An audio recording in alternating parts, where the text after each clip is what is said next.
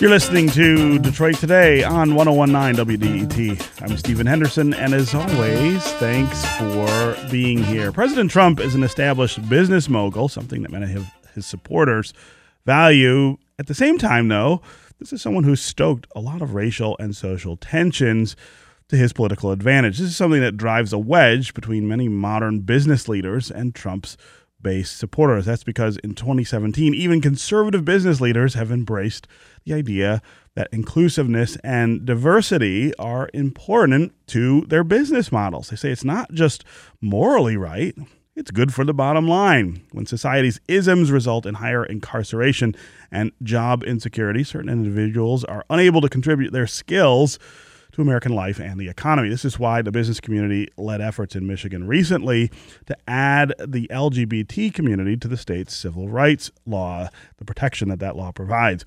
What do these efforts mean for the U.S. economy, and can we rely on these disparities to make a case for equity in America today? When does prejudice give way to business interests? We want to spend the rest of the show today talking about this. And of course, we want to hear from you about maybe the business environment where you work. Maybe you're a business owner.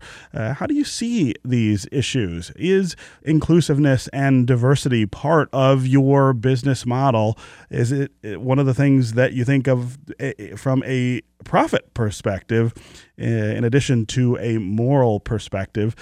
Talk about the role that inclusion can play in business models. 313-577-1019 is the number to join the conversation. That's 313-577-1019. You can also go to the WDET Facebook page and put your comments there, or you can go to Twitter and hashtag Detroit Today, and we'll work your comments into the conversation. And joining me now to talk about this is Jim Murray. He's the president of AT&T Michigan, newly elected chair of Equality Michigan. Jim, welcome back to Detroit Today. Thanks for having me. Absolutely. And Ani Turner is here. She is the co-director of Alterum Institute's Center for Sustainable Health Spending and the lead author of The Business Case for Racial Equity. Ani, welcome to Detroit Today. Thanks. It's a pleasure to be here. Absolutely. Ani, let's start with you. Talk about this business case for racial equity.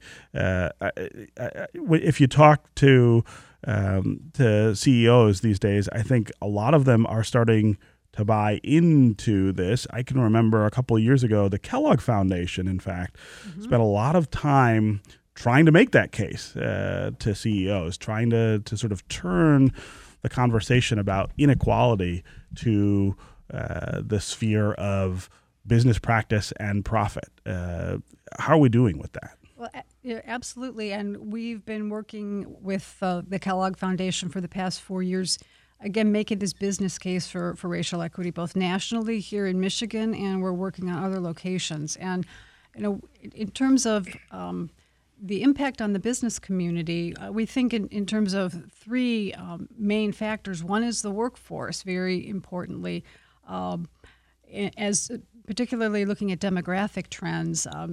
In another 20 years or so, our working age population is going to be 50% people of color.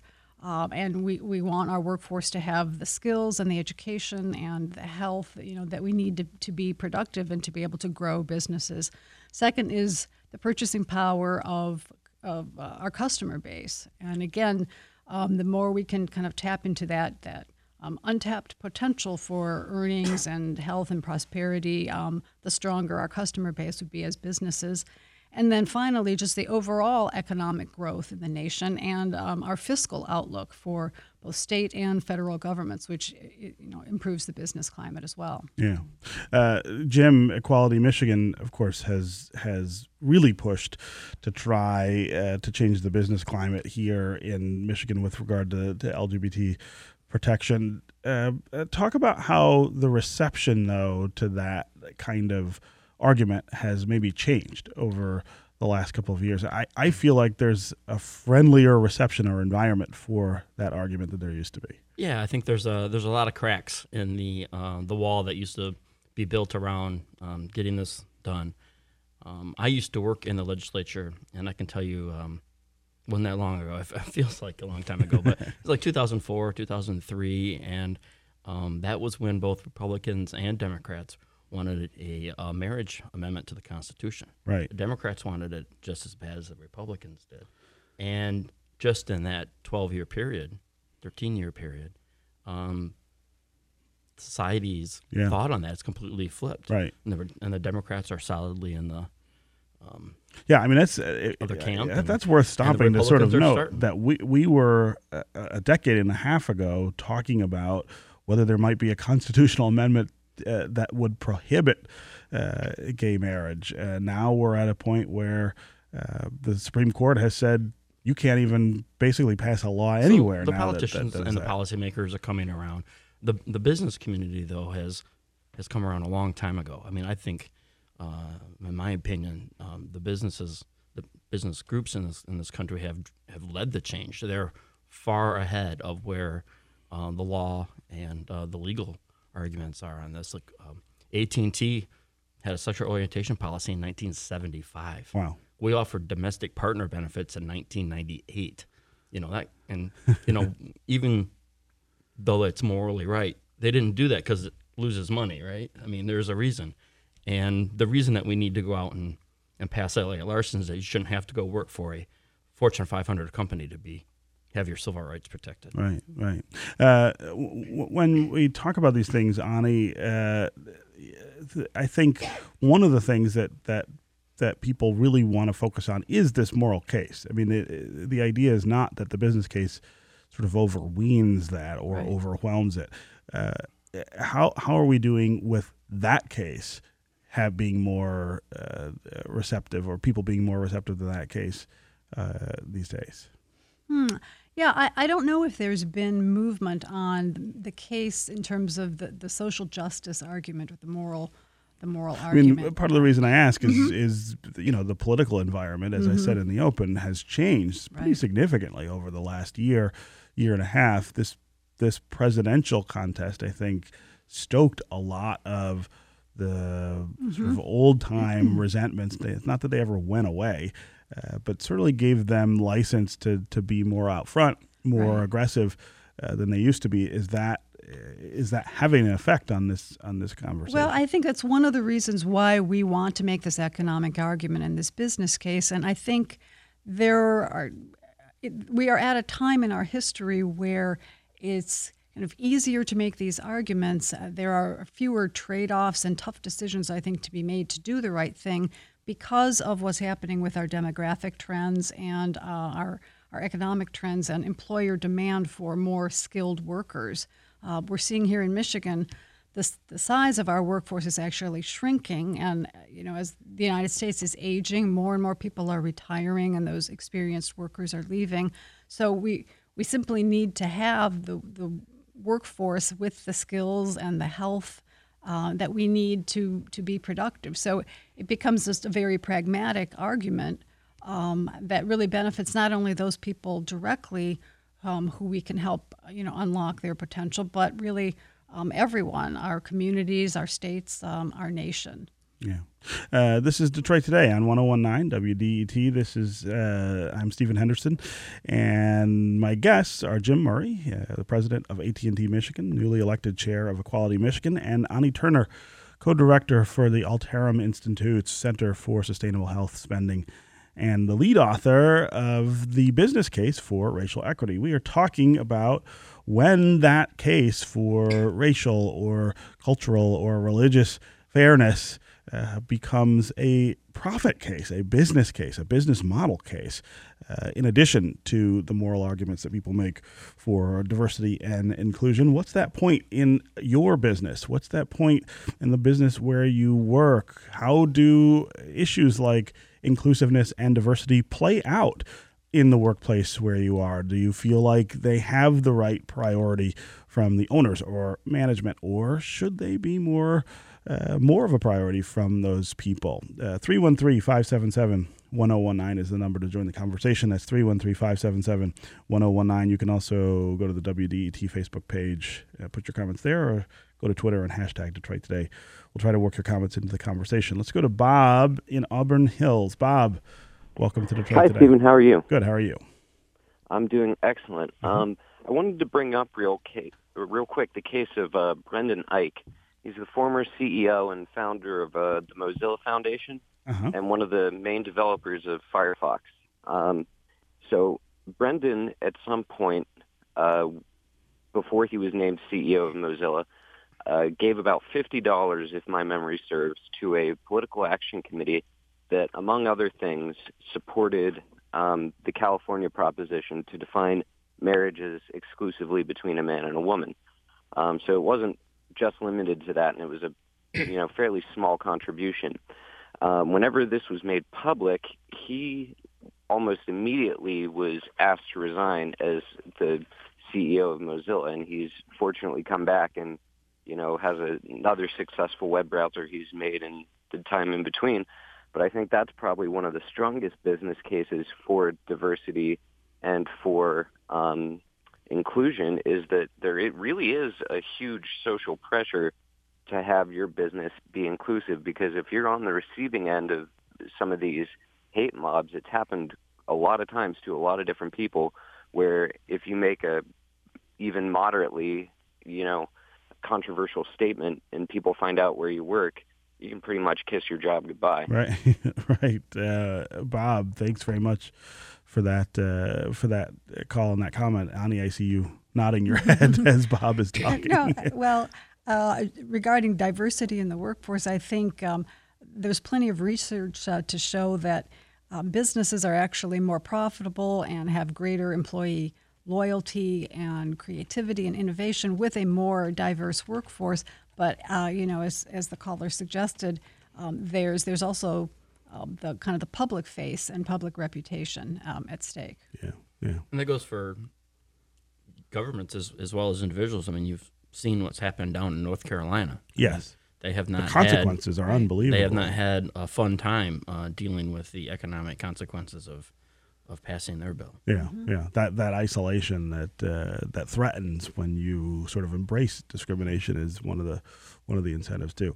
All right, we're going to take a quick break. When we come back, we're going to continue our conversation about the business case for racial equity. Stay with us, and stay with us on the phones, 313-577-1019. We will get to you after the break. Chuck and Franklin, Jeremy and East Point, you're up next. Stay with us on Detroit Today.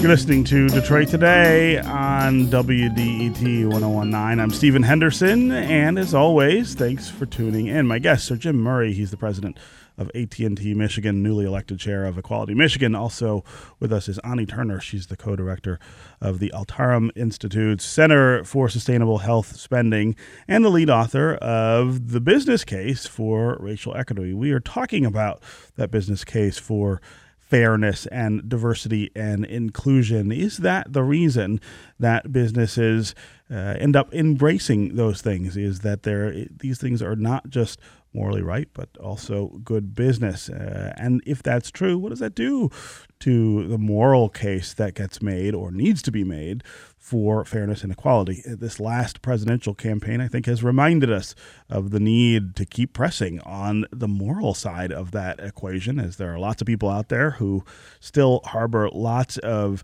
feelings about inequality, affinity for inequality. Now, with Donald Trump as president, some of those folks feel emboldened to talk more, I think, aggressively and openly about the biases they have. But what's the relationship between the case to make in that context and the case to be made in office workplaces around the country? 313-577-1019 is the number to join the conversation. That's 313-577-1019. You can also go to WDET Facebook page, put your comments there, or Twitter, and hashtag Detroit Today. We'll work your comments into the conversation. Let's go to Chuck in Franklin. Welcome to Detroit Today. Hi, Stephen. Hey, how are you?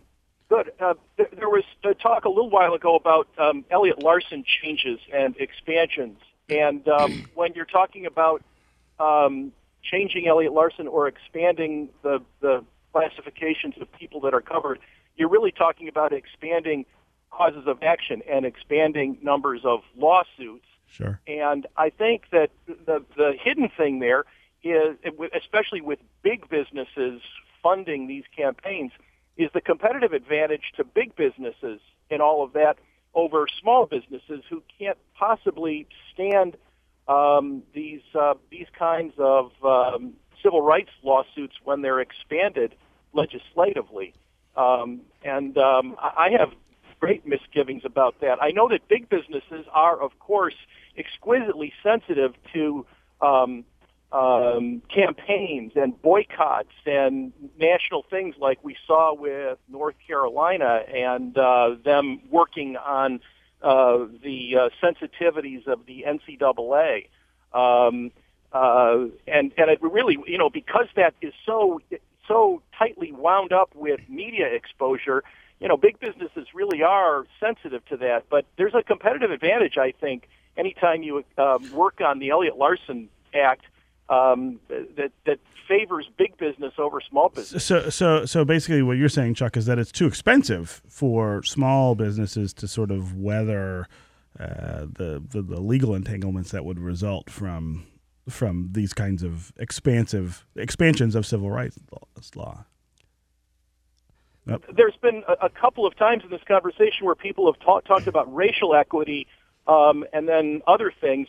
I mean, Elliott-Larsen already covers racial equity, and we've got a whole array of federal laws that cover racial discrimination. Right. So, Chuck, I think there's absolutely Jim. Zero evidence to support what you're saying. And so by taking your argument to the next logical conclusion, would you take racial equality out of Elliott-Larsen so there are less lawsuits about racism in business relations? I mean, you still have to prove your case if you sue under Elliott-Larsen, no matter what the protection is. So I'm not buying your argument. So I mean, I do think that there are a lot of folks who worry about the idea that businesses won't be able to operate in these environments where there are expanded causes of action. I'm not one of them, but I do hear that from a lot of people. I worry about a meteor hitting the earth too, but I mean, there are a lot of states that have these types of protections and they don't have those kinds of problems. Yeah. Chuck, as always, thanks for listening and thanks for your call. Let's go to Amanda in Beverly Hills. Amanda, welcome to Detroit today. Yeah, thanks for taking my call. Absolutely. Just a couple of points. I mean, number one, same-sex marriage and couples who can now finally be married, they can be married on Friday and then show up to work on Monday and be fired. So we can't forget that that's a very realistic thing, and it does occur in Michigan. And the second point is that Elliott-Larsen does cover marital status.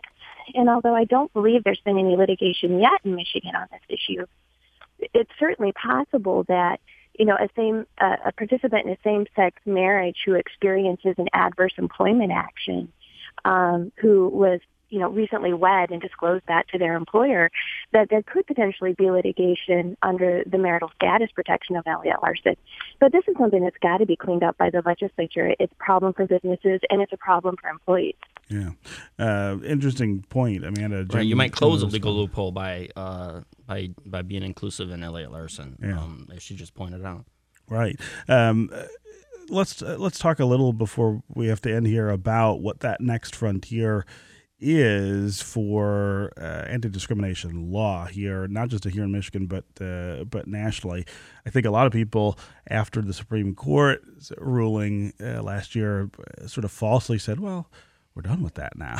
In fact, one of the points that Amanda's making is pretty relevant here, which is that there is still not sufficient protection outside the context of marriage for the LGBT community. And that's correct. And in Michigan, probably not in the foreseeable future. I mean, we're going to keep working it and do all the things that we need to do, including raising money and making an outreach to lawmakers.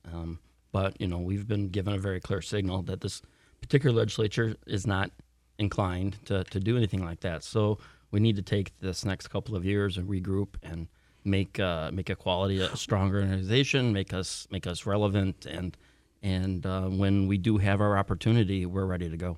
What about leveraging what you were talking about earlier, which is the fact that most businesses are already in that space and have been for a long time. And I think we're making a lot of headway with that argument. We just haven't made enough yet. Yeah. I mean, is it that business is not willing or not able to put pressure on these legislators? Well, I mean, we had a really strong business organization back in 2014 when we tried this last time. Mm-hmm. And when it came to start running a bill, there was a lot of talk about compromise.